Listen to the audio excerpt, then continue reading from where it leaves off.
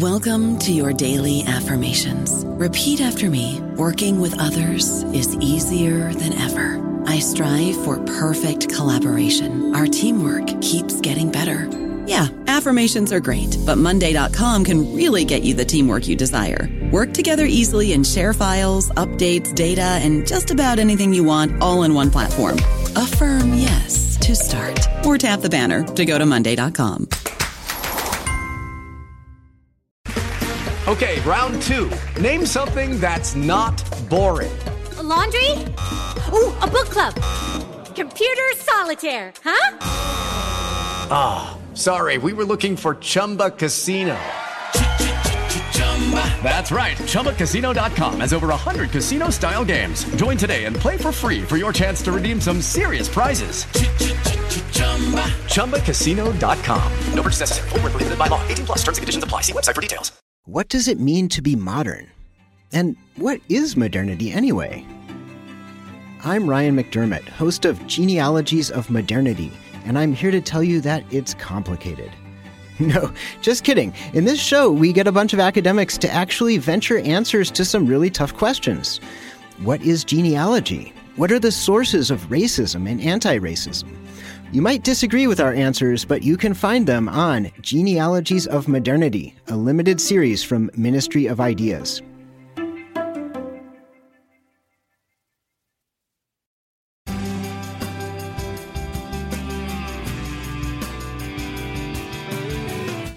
Welcome to New Books in Sociology, a channel on the New Books Network.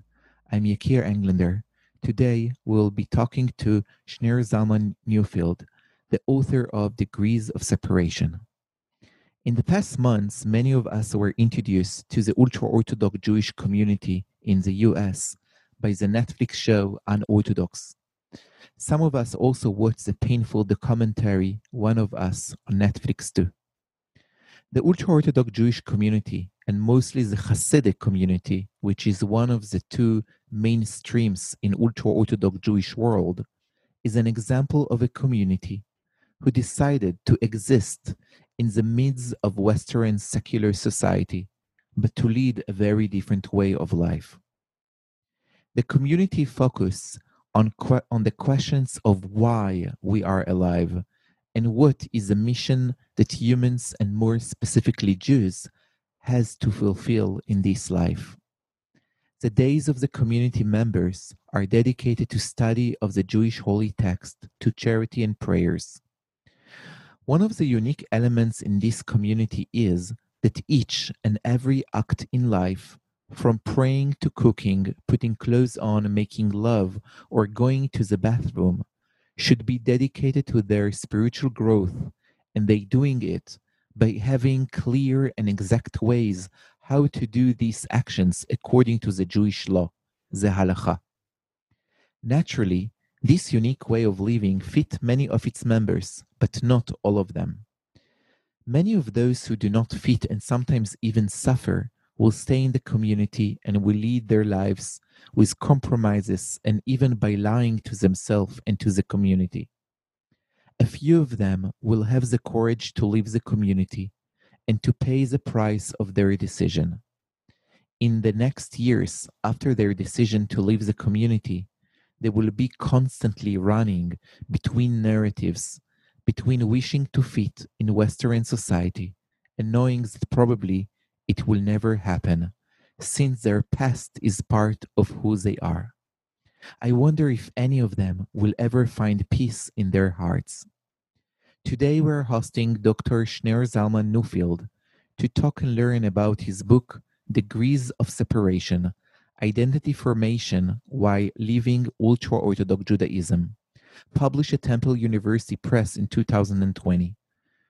Dr. Neufeld is an assistant professor of sociology in the Department of Social Sciences, Human Services and Criminal Justice in the Baruch of Manhattan Community College, City University of New York. So, Shneur Zalman, welcome to our show. Can you tell us a little bit about what brought you to decide to write this incredible book? Sure. So first of all, thanks so much for having me. And to get into your question, So for me, because my book is about people who grew up in the ultra-Orthodox Jewish community and then left, there's an obvious connection with my own life story. I grew up Lubavitch in the Hasidic community in Crown Heights, Brooklyn, and in my early 20s, I began to sort of move away from that community. Then in part related to my process of going to college. And then essentially by the time I left college, in my mid-20s, I was already very much on the outside of the community in a lot of important ways. And then shortly after graduating from Brooklyn College, with my BA in psychology, I enrolled in the PhD program in sociology at NYU. And I knew from the outset that I wanted to study people like myself who grew up in the ultra-Orthodox community and then left. So that's really what I began to study. And what I found was that the literature on people leaving religions, the scholars tended to assume a binary form of religious identification. So essentially, they tended to assume that either people were a part of their community that they grew up in, or they left and they were completely disconnected from it. And I knew that this did not correspond with my own experience. So I started to do interviews. I interviewed eventually 74 men and women from two Hasidic sects, two communities, the Lubavitch and Satmar communities.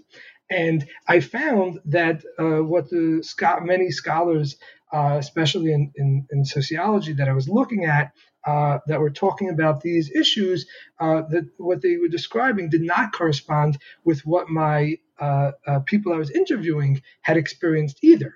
So this is really what led me to write the book and to focus on this issue of what some scholars refer to as the residual effects, the aspects of people's identity that stay with them even after they go through major life transformations.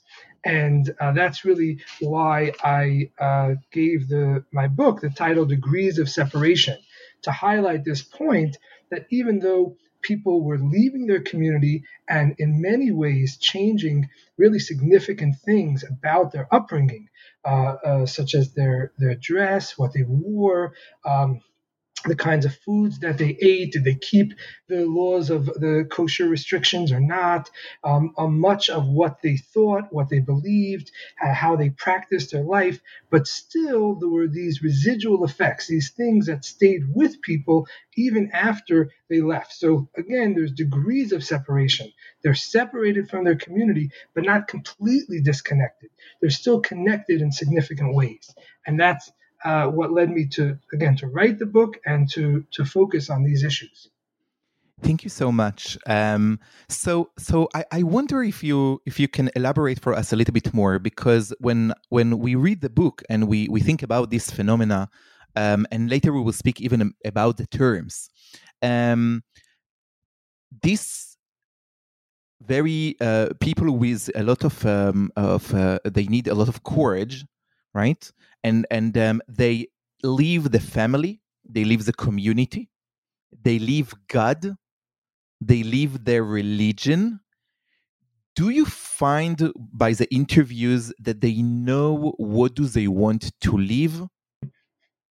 Right. So this is exactly a big part of. I'm sort of chuckling because this is a big part of the issue, right? So I think your question is really so on target, because essentially there's an assumption, right, both in popular culture, but even I think among some scholars, that tends to assume that the process is a highly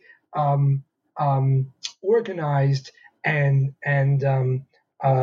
pre-planned sort of thing, where people know what the destination is before they get there. And I think that that's really not the way that people in general experience their life, including people who are going through major life transformations, such as leaving a form of religion. I think that there's a line now I'm trying to remember the line from Darkness at Noon, where he talks about how he only became a heretic. He only sort of left the doctrines of the Communist Party. He only realized later that he had already done it, that it was something that sort of snuck up on him, that he didn't realize that it was becoming counter-revolutionary or whatever, And I think that that's really, it's interesting. It's not, in a sense, sort of explicitly central to my book, but I think undergirding all of it is really this kind of the sense that people don't know or don't plan their personal transformations in this kind of linear and logical way. That people go through life, they have experiences, they're exposed to different influences, and then they respond to those and they calibrate their own thinking, their own behavior accordingly, and then gradually they sort of end up in a different place than than they started out, and maybe even a different place than they had intended. And I could speak on a personal note. I remember very distinctly early on in my career at Brooklyn College, I was standing in the bookstore at Brooklyn College, and a dear friend of mine from childhood, who also grew up Lubavitch, came in, and I was sort of shocked that he was there. And then it turned out we had both enrolled in Brooklyn College, and we started speaking, and we both had beards that were required by the Lubavitch community. And as we were talking, he made a comment like, "You'll see, by the end of college, your beard will be gone." And I said, "Chas v'shalom, God forbid. What are you talking about? This is not my plan. I'm not here to, quote unquote, go fry, to leave the Orthodox community. I'm here to become educated, whatever." And lo and behold, he was right. Very shortly before I graduated college, I had shaved my beard. And, of course, someone could say that I was just being and I was in denial. I was just trying to hide it from myself, that this was really the path that I was on. But I think the deeper truth is that people are not aware of the exact direction that they're headed. I knew that I wanted something different than I had growing up in Lubavitch. I knew I wanted an education. I knew I was interested in intellectual thought. I was interested in understanding what other people are thinking about, what's going on in other cultures, other religions. But I didn't know or didn't think, well, this is exactly where I'm going to end up. And I don't think that I'm unique, that this experience is unique to me. I think that this is actually much more common than is commonly assumed or even assumed among scholars, that people's lives take shape based on all sorts of contingent factors, and that it's extremely difficult, if not impossible, to plot the trajectory of anyone's life in advance. And is it true also when people coming from secular life to religious life, or when we look on what we call chozrim b'tshuva, people who become religious, they know more just because they have institute that most of the time, they join to them, like the synagogue, the other religious institute like the yeshiva. And I even think about the terms, right? So the terms are very interesting. And you can please teach us about the American terms. But in Hebrew, when someone come from secular life to religious life, we call them chozer b'tshuva, someone who return with an answer, which means that we are focusing on what we know with the answer, right? But when someone leave, we don't call them coming back, return. We call them yotzim. You go out, right? You leave b'she'ela, with a question, which is exactly what you speak about, like the unknown. You have a question, but you really don't walk with answers. So it's interesting because I interpret the terms slightly differently than what you described, and I think it relates to what we're talking about. That even the term yotzim b'she'ela, it's to my ears, it implies that the reason why people left is because they had questions. In other words, I would say that that term itself is problematic because it privileges intellectual reasons for leaving. And I think that this is one of the ways that you see what we're talking about play out in my book, because in my book, I have a whole chapter on the kind of internal debate among people who leave over the reasons for leaving. And essentially, there's two camps within this debate. On the one hand, you have what I call the intellectual camp, the people who claim that the reason why they're leaving their community is for intellectual reasons. They either have found flaws in the Bible, flaws in the Talmud, they found contradictions between these holy texts and scientific realities, evolution, or what have you, Or and then on the other side is a kind of emotional social group, the people who frame their exiting as based on social things that happen to them, often traumatic things, sexual abuse, issues of sexual identity, or the oppression of sexual minorities within these communities, and things like that. So I would argue that the truth is that these are narratives that people who leave construct. So they develop these narratives that prioritize or make central some aspect of their story. Again, either the intellectual argumentation that they were struggling with, or the social kind of lived experience that they had in their community. But in fact, people are not just a heart or a mind. People have a heart, they have a mind, they have a body. All of these things are working simultaneously, if in complex ways. So I think that people in reality leave both for intellectual reasons and for social or emotional reasons. But again, within the population of people that leave, there's often this sense that you have to pick one. You have to choose. You're either on team A or team B. And I think, again, can you say why? Oh, sure. But just before that, please, to tie it back into this thing about the labels, the label Chozim B'Sheila, I would say that's Yotzim Yes, B'Sheila. Leaving with. Yes, I'm sorry. Yotzim B'Sheila. People who are leaving, quote unquote, with a question or for a question. I would argue that term itself kind of privileges the intellectual camp or the intellectual narrative for leaving.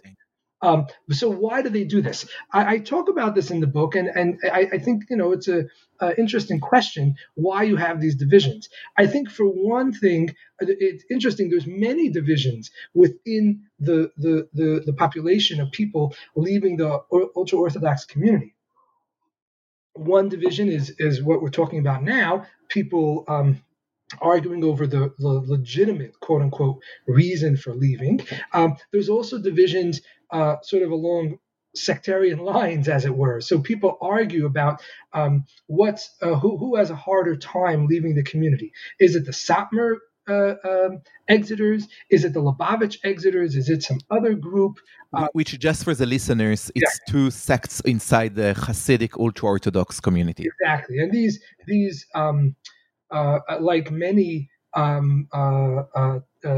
names for Hasidic communities, both Satmar and Lubavitch refer back to towns or cities in Eastern Europe where this particular Hasidic sect originated. So now, they exist in many places in the world, but they're both headquartered largely in New York, in Brooklyn. The Satmar community actually has two headquarters, one in Brooklyn, in Williamsburg, the other one in Monroe County. And the Lubavitch community is headquartered in Crown Heights in Brooklyn. So there's arguments among people from these various sects and say who has it the hardest, whatever. There's arguments between men and women. Do men have it harder? Do women have it harder? Do people who are Balei Tshuva that you mentioned before, people who join the Hasidic community from the outside world, but then some of them end up deciding that they also want to leave and go back to the sort of mainstream culture, are they particularly advantaged or disadvantaged? So I'm saying that there's many struggles going on, and But my question is, Shneur Zalman, why do you think that people create these narratives and this competition? I mean, it's so hard anyway. So is it like a competition about who has a harder time? Because it sounds for me that we speak here about like who has a better narrative in a way, and it's all constructed narrative. So I wonder why. Sure. So, right. So I think, yes, I think there is a kind of competition where the one who suffered the most is the winner. That's the way the game is set. And I think that one reason for this type of competition is sort of a Freudian take, you could say, is looking at the narcissist of small difference. That there's so much similarity between people within this group, right? They all came from relatively similar communities. They all went through many struggles, many difficulties, many challenges, and they're all trying to make it in the outside world. So in so many ways, there's a kind of a aspect of uniformity that they share in common. And I think in a sense, it's almost because of that, the pressure of uniformity, where people feel a kind of a basic desire to differentiate themselves and say, look, I'm not like everyone else. Sure, there's a lot of things we have in common, but there's something really important that we have that's different. And not only that, but within this particular realm, I actually had it harder, and therefore I win. And I think, again, often people who are going through this process often end up socializing together. So there's a lot of time, there's ample opportunity for people to compete in this particular kind of Olympics, where they're constantly struggling to find some difference that they could focus on. And I also think that in a sense, it's an example of a residual effect. It's something that they kind of carry over from their upbringing, where within the communities that they were raised in, there's so many sectarian struggles going on. So there's sectarian strife between the Lubavitch and Satmar community going back to the 1980s. There's struggles between all the Hasidic communities and the non-Hasidic but still ultra-Orthodox groups, that this struggle is going back for 300 years over the legitimacy of the Hasidic movement itself. So there's many, many struggles within the ultra-Orthodox world, divisions and subdivisions, and it's a very common feature. And I talk about this in the book in the introduction to kind of set the stage. There's a lot of these divisions and subdivisions, and again, even though to outsiders, even Jewish outsiders, so less observant Jews, they might look at a Satmar person and call him a Lubavitcher, or vice versa.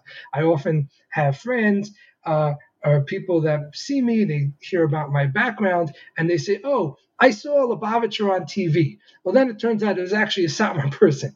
Well, to me, this is a world of difference. To them, they say, well, they all look alike. I mean, aren't they the same, But of course, within these communities, these differences are very salient.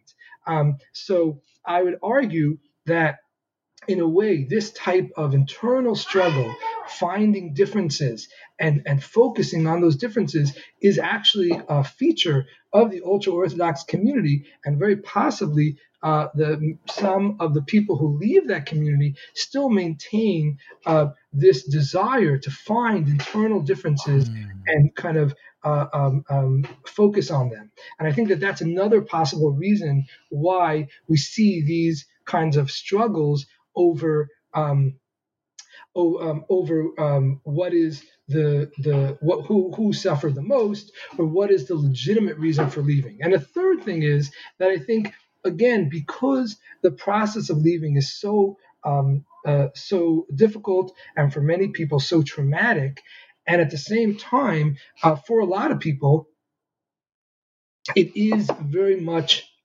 grounded in intellectual argumentation, and they want to know, who wrote the Bible? Is the Bible, quote unquote, legitimate?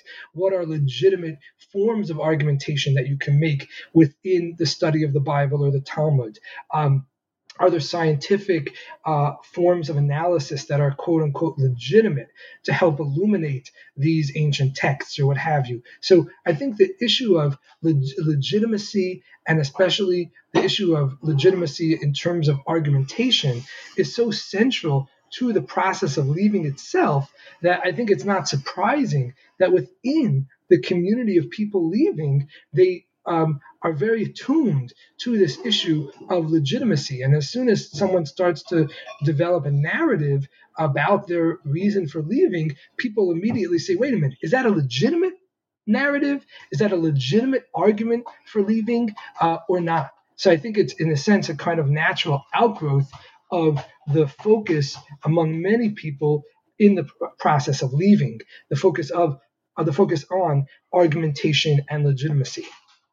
Do they have inside the community of people who leave the rabbi who decide who is legitimate?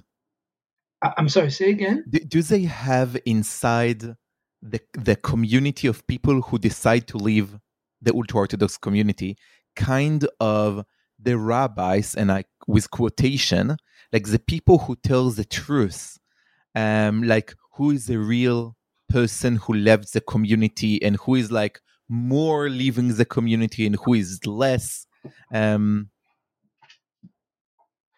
Right. No, I understand what you're saying. That's a good question. Are there authority figures within the Exeter community? And I think that and I'm sorry I'm thinking about because it's connected also to technical things. So I don't know about the American, but I know in the Israeli narrative, the Israeli story, there are two, three organizations who really support the people who leave the ultra-Orthodox community. But then there are the question, who is inside, to whom we support, because the money and the financial support is very limited. So they need to decide to whom we support and who we say, you know what, you didn't really left the ultra-Orthodox, you left only the modern Orthodox or things like that, and who we really support. Like, for example, in Israel, so we have people who didn't grow up at all with Hebrew. I wonder if it's like, if you have English, so you have a little bit more capital that you can, engage with. If you don't have it, I think about in Israel, women, they study secular studies. So when they leave, at least they have, the high school degree. The boys do not have it. So I wonder if you saw these differences also here. Right. So definitely some of the arguments that I was talking about before in terms of who has it worse, when either when they were inside or their process of leaving, some of it very much maps along the lines that you're indicating. So, for instance, people who are leaving only modern Orthodox, right, communities. So they presumably got a decent secular education, right? So it's clear that someone could say that they had an easier time integrating into the larger society because they already spoke the language and, learned at least the rudiments of math and science and so on. Whereas Hasidic people who tend not to get very much, if any, of the secular education, they're lacking that familiarity to start off with. And then also women, yes, in America as well, Hasidic women tend to get much more secular education than Hasidic men. So these kinds of things exist here. And again, people certainly refer to them. But in terms of sort of authority figures within the Exeter community, there certainly are some famous people who have written memoirs, for instance, of their experience. I think that those are probably some of the most kind of well-known figures within this population. But it's interesting. On the one hand, some people really look up to them and they say, oh, those are models to emulate, or those are certainly people to really respect. Look how far they came. They wrote a memoir. They were so successful, and at the same time, for all sorts of psychological reasons, some people look at them as especially appropriate targets for abuse. Who do those people think they are? Do you think that they're really smarter than me or my friend sitting next to me? Do you think that they really understand the real questions? Did they get the real problems with the community, or did they only get the superficial parts? So you have that going on. And the same thing in America. We also have organization Footsteps, which is a New York-based NGO, and that tries to help people who are leaving the Orthodox community.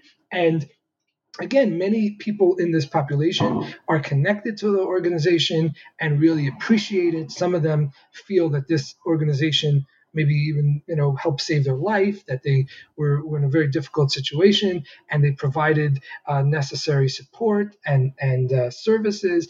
At the same time, other people feel like either the organization doesn't go nearly far enough, or the organization is wrong-headed and they're not focusing on the important things. I mean, I think at the end of the day, we have to realize that we're talking about a population of people who are rebels. Like, by definition, they rebelled against the system that they grew up in. So it's not surprising that at least some of them are cantankerous, because these are people who, by definition, are very attuned to inconsistencies in institutions, or in leadership figures. So they're especially prone to finding things that are not perfect about either individual kind of figures who leave the community, or even among organizations that are trying to help this population.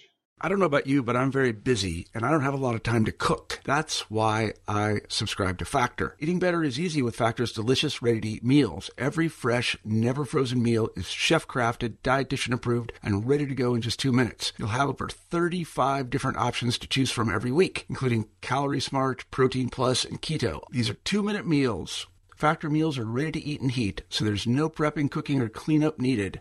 They're flexible for your schedule. Get as much or as little as you need by choosing your meals every week. Factor is the perfect solution if you're looking for fast, premium options with no cooking required. Sign up and save. We've done the math, and this is important. Factor is less expensive than takeout, and every meal is dietitian approved to be nutritious and delicious. Head to factormeals.com/NBN50 and use code NBN50 to get 50% off. That's code NBN50 at factormeals.com/NBN50 to get 50% off.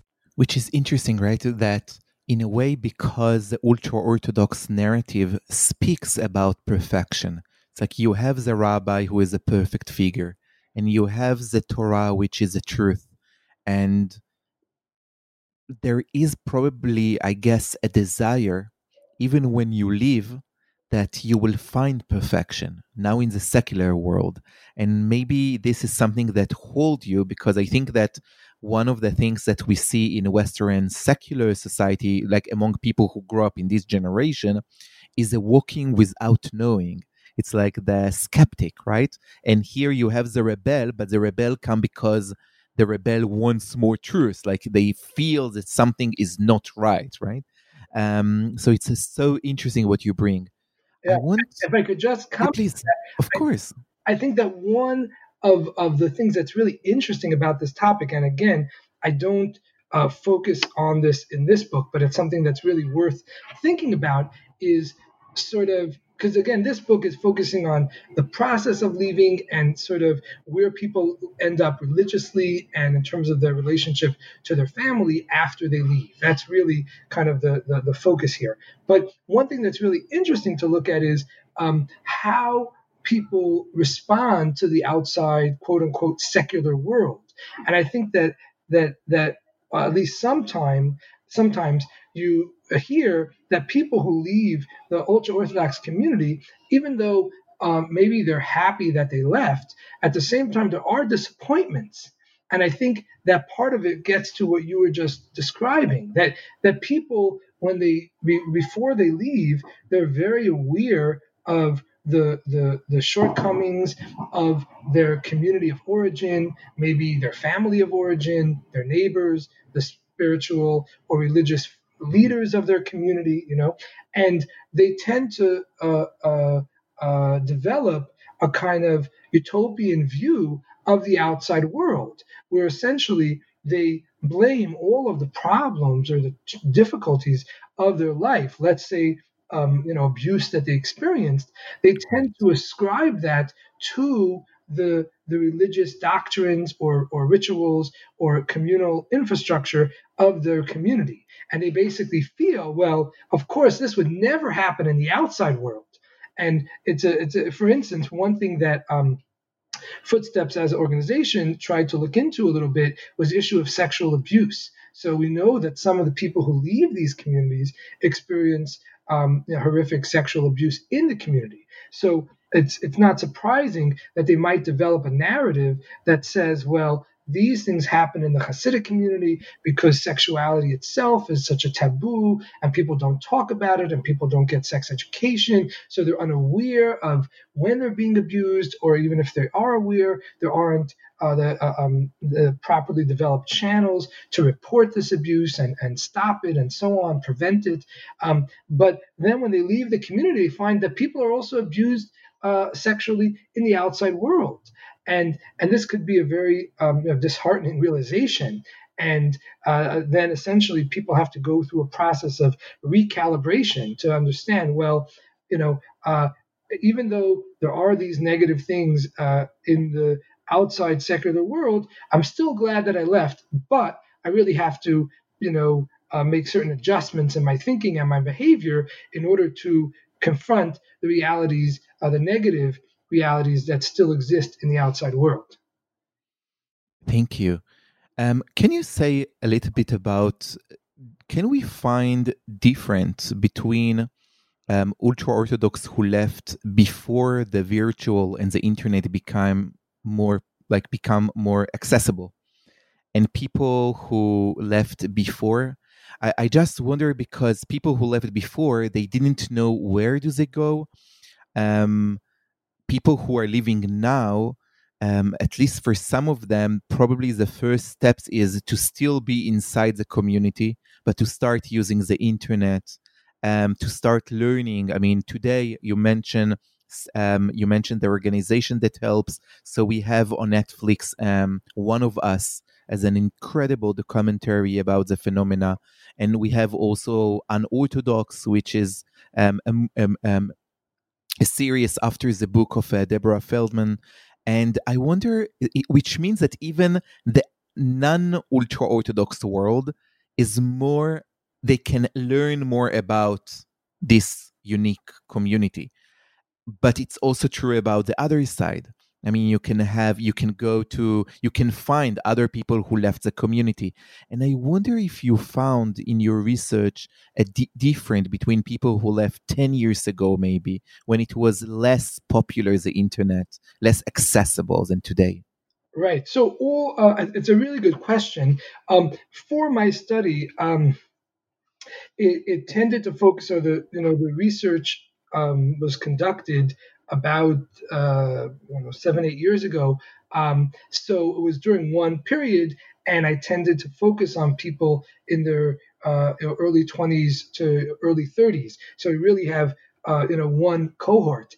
There were a few people in the study that were older, but it's hard to draw too many conclusions from such a small sample. But I definitely think that the internet plays a role, or could play a role in the process of leaving, and certainly people could find information, as you were saying, make social contacts, through the internet. At the same time, I think that, and that's, that could be great, but at the same time, I think that so much of what is traumatic about the process of leaving has to do with things that go so deep that a simple Google search, is very hard to uncover.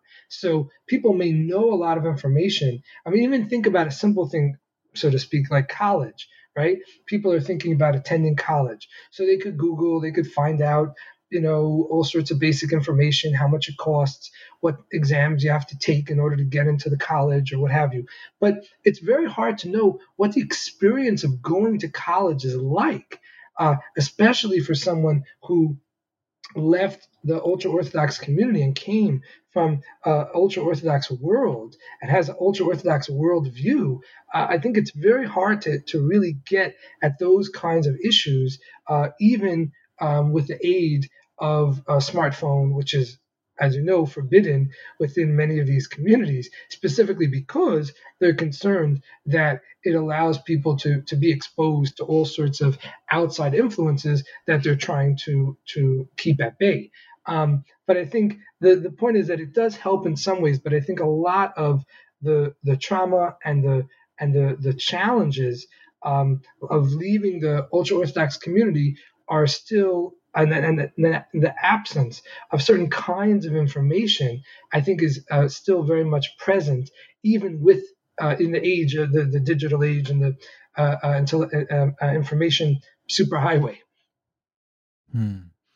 I wonder, when people think about leaving the community, the ultra-Orthodox community, we think about people who wish to be secular, or they want to leave the religion. I wonder if we have other cases which are the opposite. I met some of them in Israel, people who left the community because they wanted to be closer, not to the ultra-Orthodox community, but they wanted to be closer to the divine, that they felt that the tools that they got inside the community do not give them the best ways, or they give them maybe in an incredible one way, but they feel that they need to find other ways. And then you meet them in interface dialogue places. You meet them finding the divine by in secular, by art or music. Do we have them? Did you find? So I hear what you're saying, and I think that it's certainly possible that we have people that would frame their leaving in that way. I can't think of a particular person I interviewed that described it like that, but I would say that some of the people, not all, but some of the people that leave are the most, or were the most sincere people in their community of origin. In other words, even though, again, within these communities of religious communities, ultra Orthodox communities, the assumption is that people who leave are bums. They're the lowlifes. They're the riffraff. They're people who were never serious about studying or never serious about piety. But the truth is that some of the people that leave are the exact opposite. They were the most sincere. They were the Rebbe's favorite students. They were the most pious. I mean, I spoke to some people who were taking on fasting in the community on their own kind of private fasting in order to reach higher spiritual heights. People who were so punctilious with the mitzvot, with the religious commandments, that they were made fun of by other people in the ultra Orthodox community, and basically were told, "Hey, you're a fanatic. What are you trying to do? What do you think we're in a cult? You think we're crazy here? I mean, this is Lubavitch. This is Satmar. We're not crazy. We're not going to do the kind of stuff you're doing." So people that were truly committed to the principles of the community, and it's because they either found that the other people around them were not nearly as serious as they were, or they found some kind of intellectual or emotional disconnect with the community that caused them to leave. But in other words, they didn't leave because they, quote unquote, wanted to have a good time. They left because they felt disenchanted by the piety or the pursuit of piety within these communities. So in other words, they left because they felt that these communities failed on the precise yardstick that the community holds up as being so important, as being the thing, the avenue to connect them to the divine. So definitely there's some people like that. Again, it's certainly not all of them, but some people are very much within this model. Fascinating. So, Shner Zalman, I want to bring here an old Jewish text, a story, because the Hasidim, the ultra-Orthodox, they love stories. So there is a story in the Talmud, in the tractate which called Chagiga, about 4 top rabbis who decided to meet with the divine.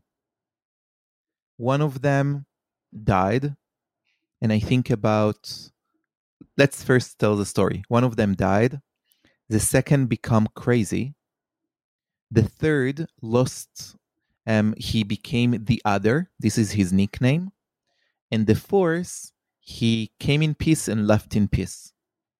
What is fascinating for me in this story, I mean, there are many elements, is that 3 of the 4, we don't know their names. Because the first 2, the one who died and the one who became crazy, we call them in the name of their parent.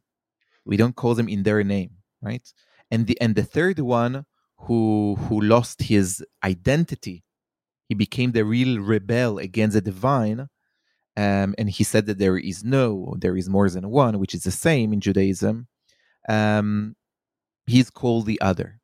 And I'm thinking about the incredible stories and narratives that you bring in your book. We have those who commit suicide. And this is a phenomena that we all aware, right? About people who commit suicide, which is part of the living. I mean, the living also seriously their body and soul, right? We have those who lost it, who became crazy in the meaning. It can be in different ways, right? It's like, or that they become very radical into drugs and other things that they try, or that they can be also crazy in the meaning that they never left, in the meaning that they keep dealing with a narrative of the living, right? They meet only with ultra-Orthodox who left like them, and they like struggle. And then there are the ones who, and then there is the 2 others, which are fascinating. One who come in peace and live with peace, which I wonder what changed in him. Maybe he was just really not ready to be ultra-Orthodox or something like that. And then you have the one who became the other. And I wonder if you can take this story and tell us something about the narratives of living. Yeah, so that's a wonderful story, and I've thought a lot about it. And it's interesting. One thing that jumps out at me, you mentioned a story from the Talmud. So the Lubavitcher Rebbe, the spiritual leader of the community that I left, he talked about this story, and he says he made an interesting observation. He says that Rabbi Akiva, the 4th one, the one who came in peace and went in peace, he says it's interesting that it says he came in peace and he went in peace. And the Lubavitcher Rebbe comments that you might think that those 2 things are incidental. It happens to be that he came in peace, and it happens to be he went in peace. And he says that that's not the case, that there's a causal relationship. It's because he came in peace, he went to heaven, to this higher realm, in a state of peace and preparedness, that he was able to then exit it in a peaceful way, in a harmonious way. And I think that is very relevant to what we're talking about, because as you are aware, there's a lot of politics around the narrative, around these stories. We talked before about the internal politics among the Exeter community, but there's also a struggle between the Exeter community and their community of origin over the issue of narrative, right? Why do people leave? Well, from the perspective of the community, people of the religious community, people leave because they're meshuggah, they're crazy, they have a mental problem. In other words, there's something wrong with them, not with us. The community is sacred. The community is upstanding, is proper, is flawless, at least in principle. And anyone who leaves, it's the deficiency is in them. They're too lustful. They're not able to control their bodily desires, so therefore they leave. Or they're mentally deficient. They have a mental illness, and that's why they leave. So there's this whole struggle going on. And then, from the perspective of the people who leave, they certainly reject this narrative from their community of origin. So the point is that, and especially the issue of mental illness comes up within this struggle over narrative. And of course, in a population, we're not clear. We don't know exactly how many people leave the ultra-Orthodox community. We don't have great quantitative studies on it, but one study estimates that there's 10,000 people worldwide who leave the ultra-Orthodox community. Another study puts the number higher. Assuming the 10,000 figure, any group of people that has 10,000 souls, there's going to be some people that have a mental illness. So the real question is not, do any exiters have a mental illness? The real question is, do all the exiters have a mental illness? And secondly, is the reason why they leave due to the mental illness? So even if you look at an individual, a person who may have a mental illness, or a subdivision of the total population of exiters who have mental illnesses, is the reason why they leave due to that mental illness? In the same way that I interviewed one person who was sexually abused. He told me he was sexually abused in the community. The interesting thing is that from the perspective of his family and others in the community, they argued that the reason why he left is because of the sexual abuse. Whereas according to the person I interviewed, he said, yes, I was sexually abused. It was a very traumatic thing, but that's not the main reason, or even one of the really important reasons for why I left. There's all sorts of things that were going on in my life. It happens to be that I was sexually abused. So there's a big issue about how do you frame the narrative, the reason for leaving. So to go back to Rabbi Akiva, this ancient rabbi who went in peace and returned in peace from the higher realm that the Talmud discusses, the point is that some people who leave the Hasidic community, they were doing very well in the community. They were healthy in terms of their mental health, and then when they leave the community, they're also they don't have struggles with mental illness. Other people might have challenges within the community, and when they leave, they may continue to have challenges. But again, the way that the Hasidic community frames it is, well, the reason that they left is because of the mental illness, rather than saying there could be any number of reasons why the person left. It just happens to be that they also have a mental illness. So I think that the way that these narratives are framed is really important, and there's a big struggle between these community of origin, the community of origins of origin, and the people who are leaving them over how to frame the issue. Which I can totally understand why for the community is very important, because if it's about mental issues, so in their narrative it means that they didn't do anything wrong, right? And therefore, if you just raise a proper in a proper way, everything will be okay. But I guess that there are other voices who understand that it's more complicated. And I think about that because one of the fascinating things in your book is about the relationship between the people who left and the people who and their families. And one thing that surprised me, because maybe in Israel it's a bit different, is that many times in Israel, at least for a few years, there is a totally disconnection from the family towards the person for the child who left the community. And it sounds that here it's more gentle. There is a gentler dance. And then I wonder about like the narratives inside the family, because even if the community said that this child who left or this husband or wife who left, they have mental challenges, for the family, it's probably a different narrative because it's a family member. Right. So I did notice that within the scholarship that talks about people leaving in the Israeli context, it does seem like the communal response is harsher than it is in Israel. And you could think about something about the Israeli culture, and there might be a more sort of intense piety within the Israeli context compared to the American context. But there does seem to be sort of regional differences.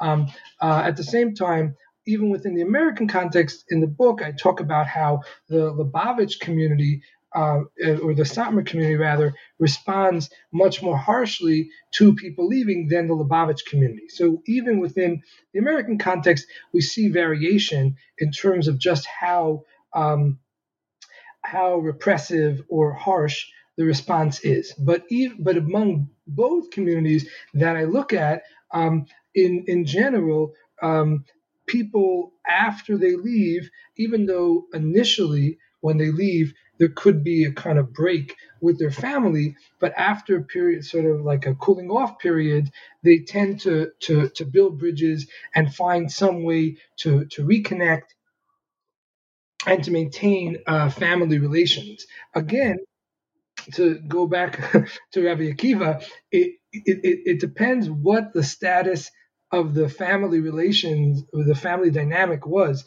pre-exit.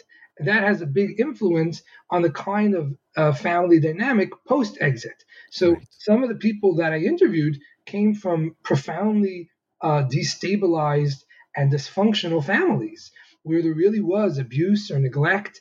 And in those contexts, it's not surprising that people are really not eager to reconnect with their family, or sometimes they really refuse, even when the family wanted to reconnect with them, they simply refused. They said, no, these people are toxic and I don't want to be in a relationship with them. Whereas other people who left, who really had a loving relationship with their family before they left, were often eager to reconnect with their family. So even though there was this period of cooling off, sometimes for several months, sometimes even for several years, but once this period was ended, we see that they tend to reconnect with their family. Again, there's a spectrum in terms of what that family dynamic looks like. Right. Some people, it's just calling their family a few times a year, maybe before major Jewish holidays, to wish them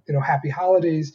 In some cases, people would visit their family a few times a year, again, often related to Jewish holidays, but these tended to be short visits, sort of awkward encounters, somewhat cold, or the reception. And in other cases, many other cases, there seemed to be genuine, closeness between the family and the person that left, and people might be really a part of their family's life, and they go to family celebrations, weddings, bar mitzvahs, and so on. They go to visit sort of on a regular Sunday. So there was a spectrum, but the main point is that there seemed to be a real effort on the part of the exiters as well as on the part of their families to try to reconnect and to try to have some kind of relationship, notwithstanding the vast religious and cultural differences between them. Thank you. So Shner Zalman, final question. And it's about the body. A person decides to leave the community. And my question is, can you tell us a little bit about the narratives of the bodies? And I will say, when I grew up in the ultra-Orthodox community, one of our rabbis, he said, I cannot promise that you will not sin. I can promise that you will not enjoy from that. Because something in the body is so trained in a way that even when you do when you do a sin, something there, probably because of the narrative and the way of grow and the trauma and the body, so how the body perceives the world, it takes the body to a long journey to live. Can you tell us a little bit about the journey of the body in living? Sure. The first thing I have to say is that within Lubavitch, there's a famous saying: anyone who eats the kasha, the schwarze kasha, the black kasha that they had in the yeshiva in Lubavitch in Eastern Europe, by that they meant anyone who was sort of a part of the yeshiva will never enjoy this world again. So similar to what you were saying, you might indulge, but you won't enjoy. And so they have this kind of idea, and it's certainly true, that that it takes a very long time for the body to learn even the things that the mind has already learned, in terms of the exiting process. So in the book, again, I focus on these residual effects. I look at both intellectual issues, things about people's attitudes and beliefs that stay with them from their community of origin, as well as behavioral things and bodily things that sort of stay with people. To take one example of the body, how this plays out, is the fact that we both of us speak with the hands all the time here in the... That the listeners can't see that, but that's right. That's definitely... Plus, in the book, I also talk about shuckling, about swaying. So a bunch of the people I spoke to, especially men, told me that growing up, they spent so much time in the yeshiva study halls, sitting, reading the Talmud, and constantly swaying when they were reading it. And then they found, even when they left, even when they went to major universities, and they were studying secular things, when they were sitting in the library reading their books, they caught themselves shuckling, that they were still swaying over the text, but instead of a Talmud, it was a book of French philosophy. So yes, that's a kind of bodily ritual or bodily behavior, mannerism that stayed with them from their upbringing. But the thing that I was thinking of, which I talk about in the book, has to do with their relationship to pork. So when I interviewed the people in the book and I asked them, do they believe that God wrote the Torah? They said, oh, absolutely not. Well, do you believe that God exists? Well, maybe, maybe not. There's a diversity of opinions. Then I would say, well, do you keep kosher? Oh, absolutely not. We do not follow the strict kosher laws that we grew up with. I would say, okay, well, do you eat chazer? Do you eat pork? Do you eat pig? And suddenly, not everyone, but a lot of people said, no, that we don't do. We do a lot of things, but we don't do that. And I asked them, well, why not? I mean, if you don't follow the kosher dietary laws, what's holding you back from eating pork? And I remember one Lubavitch woman told me, well, I don't eat pork because pork is disgusting. And I said, pork is disgusting. I mean, millions of people, billions of people around the world seem to enjoy it. What do you mean it's disgusting? And she said, no, you don't understand. I'm not saying that it taste-wise is disgusting. I'm saying personality-wise, pigs are disgusting, And then I realized that there was a kind of indoctrination that these people went through in their community where they were told that pigs are disgusting. Pigs are a disgusting animal. Pigs are not kosher. They're dirty. They're unclean. And therefore we don't eat them. And for a lot of these people, even when they left, even when they changed so many things about their lifestyle, there was a kind of psychosomatic effect on their body that they simply couldn't tolerate pig. In fact, one woman told me that she once ate pig by accident, even though she left the community. She was not Orthodox in her mind at all, and she ate little tiny pieces of pig, and then she actually went to the bathroom in the restaurant and tried to make herself throw up because she was just so disgusted by the notion that she had consumed pig. And I think that this is an example of, even though intellectually she can't really make a coherent argument that there's something wrong with pig or that pig is actually more disgusting than cows or some other animal that she's used to eating. But the mere fact that she grew up, that her body was trained to not eat pig, suddenly it became very difficult, if not impossible, to turn that off. So I think there's a lot of ways in which people's bodies are much slower to respond to the changes that they're going through than their mind is. Shneur Zalman Newfield, thank you for writing Degrees of Separation. It was a pleasure to have you here with us. Thank you so much for having me. Take care.